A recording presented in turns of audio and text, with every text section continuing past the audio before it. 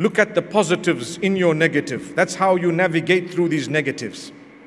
Navigating through hardship is to look at the ease you're in. What is the ease you have? Allah might have taken away a few things from you, but wallahi, He has given you so much more.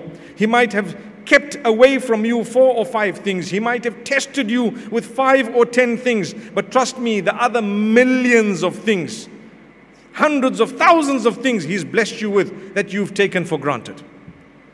You sit today and count.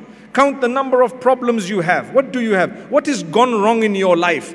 Wallahi, you will count a few things on your hands. That's all. What went wrong in your life? Tell me. What do you think? You'll tell me, I don't have a job, etc. This went wrong, that went wrong. You'll count a few things.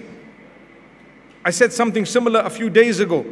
And a brother comes to me in the evening and says, you know what? You're so right. I was sitting there and smiling at myself, saying, this man is so correct. The problems I have are only 5. 5 major things that have gone wrong. I don't have this, I don't have that, I have this problem, this issue, this and this issue. That's it. And what went right in your life? MashaAllah, you're breathing, you're seeing, you're speaking, you have clothing, you have a place to go to. You might be struggling a little bit. People sometimes, if they cannot get the luxuries that they're aiming for, they become depressed. But that was a luxury.